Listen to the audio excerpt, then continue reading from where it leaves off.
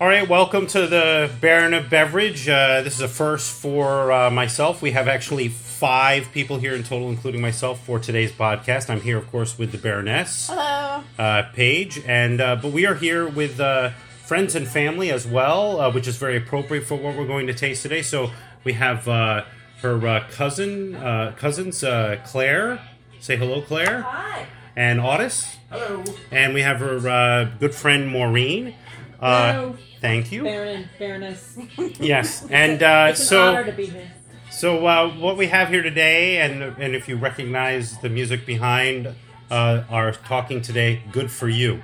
Claire and Otis brought us this wonderful gift, as the Baron loves to receive, and it is called Krupnikas. Did I get that right?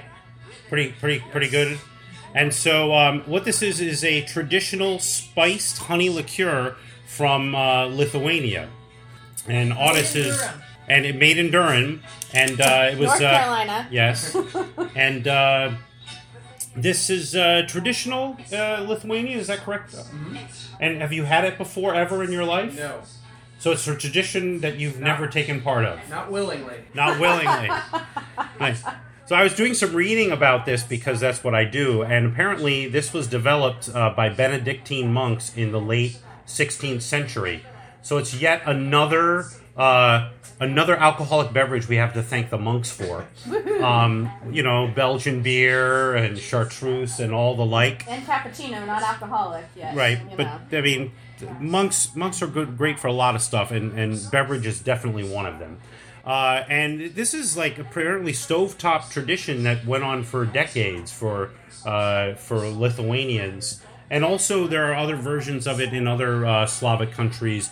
Poland, it comes out in particular, and they have different names for it. But it's basically an alcoholic spirit cooked on a stovetop with honey and spices. So these brothers, what's the name of the brothers again? It's not on the label, so... Yeah, it is. It's at the very bottom. Vulgas? It is. We're butchering it, I'm sure. Yeah, it's the Brothers V. That's me. No, Vigalis, I'm going to guess. Spirits Company. And so they started cooking this up on their own stovetop in Durham and then decided to make a business about 5 years ago. So... This bottle is pretty cool. They tell you who it was bottled by, Michelle. So we're going to thank Michelle. And it was batch number 114. So I'm going to break the seal here. And I'm going to pour a little bit about this. And we may stop the music because it sounds like there's a lot of talking in the background now. That's the problem when you're looking and for... they're still singing, but you know. Anyway, so when we were talking about this liqueur, you want to hand those out, Paige? So when we were talking about this liqueur and drinking it together, one of the things I thought about is it is a family kind of tradition, so it is kind of really neat that we're drinking it kind of together as a family. Mm-hmm. But the other thing is I was remarking how it was similar in nature to a very, at least in philosophy, to a very well-known liqueur called Drambuie, which is actually Scotch, a blend of 30 different Scotch whiskey single malts, blended with honey and spices. A Scottish honey, of course. And so this is like not that uncommon an idea. So don't think of this as like uber exotic or like, way out there. But as soon as we poured it, I could smell the honey and the spice. Oh, yeah. I mean, it's super intense. Totally get like clove and on the nose, I get. It kind of comes across in aromatics as if I was mulling cider at home. With all those sweet and spicy scents in the air. And it's an 80 proof product, so it probably packs a potent punch as everyone else is sipping on it, but me. Mm-hmm. Sphinx. I'm assuming that is a traditional toast. It is. Did I get Lithuanian? Yes, and what does Sphinx mean? Just cheers or Drink up. Very good. Indeed. Oh, I definitely get the honey. It tastes like a clover type honey. Yeah. It's I did what he did. Well, that's right. So Claire, Claire was like saying the cheers. I asked Otis what it was. Drink up. So I did. I drank the whole shot. So did Oh I. my gosh. And well, the nice part is I drank the whole shot, and yeah, it's strong. It's 80 proof, but the honey sweetness, which totally you're right. You can really taste the freshness of the honey in this, and it comes locally from North Carolina wildflower. Oh, okay. So that honey flavor really, really comes across in the sweetness of the core.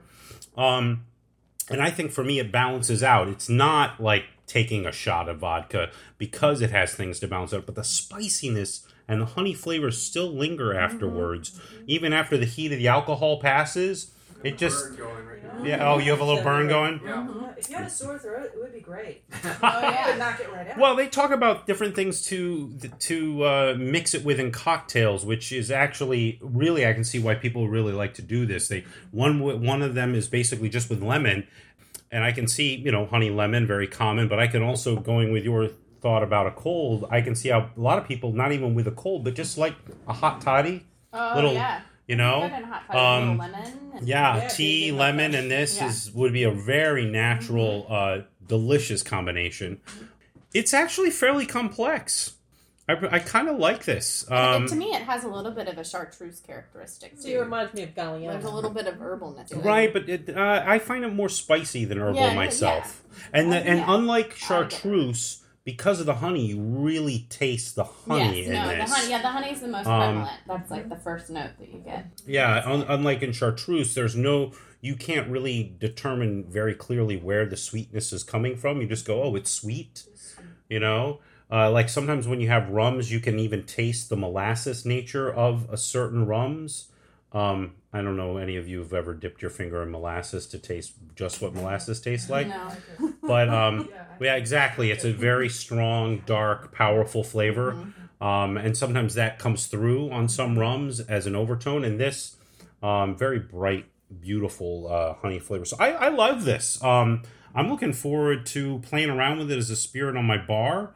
Or maybe just, a nightcap. Yeah. Let's ask the one Lithuanian in the room what he thought.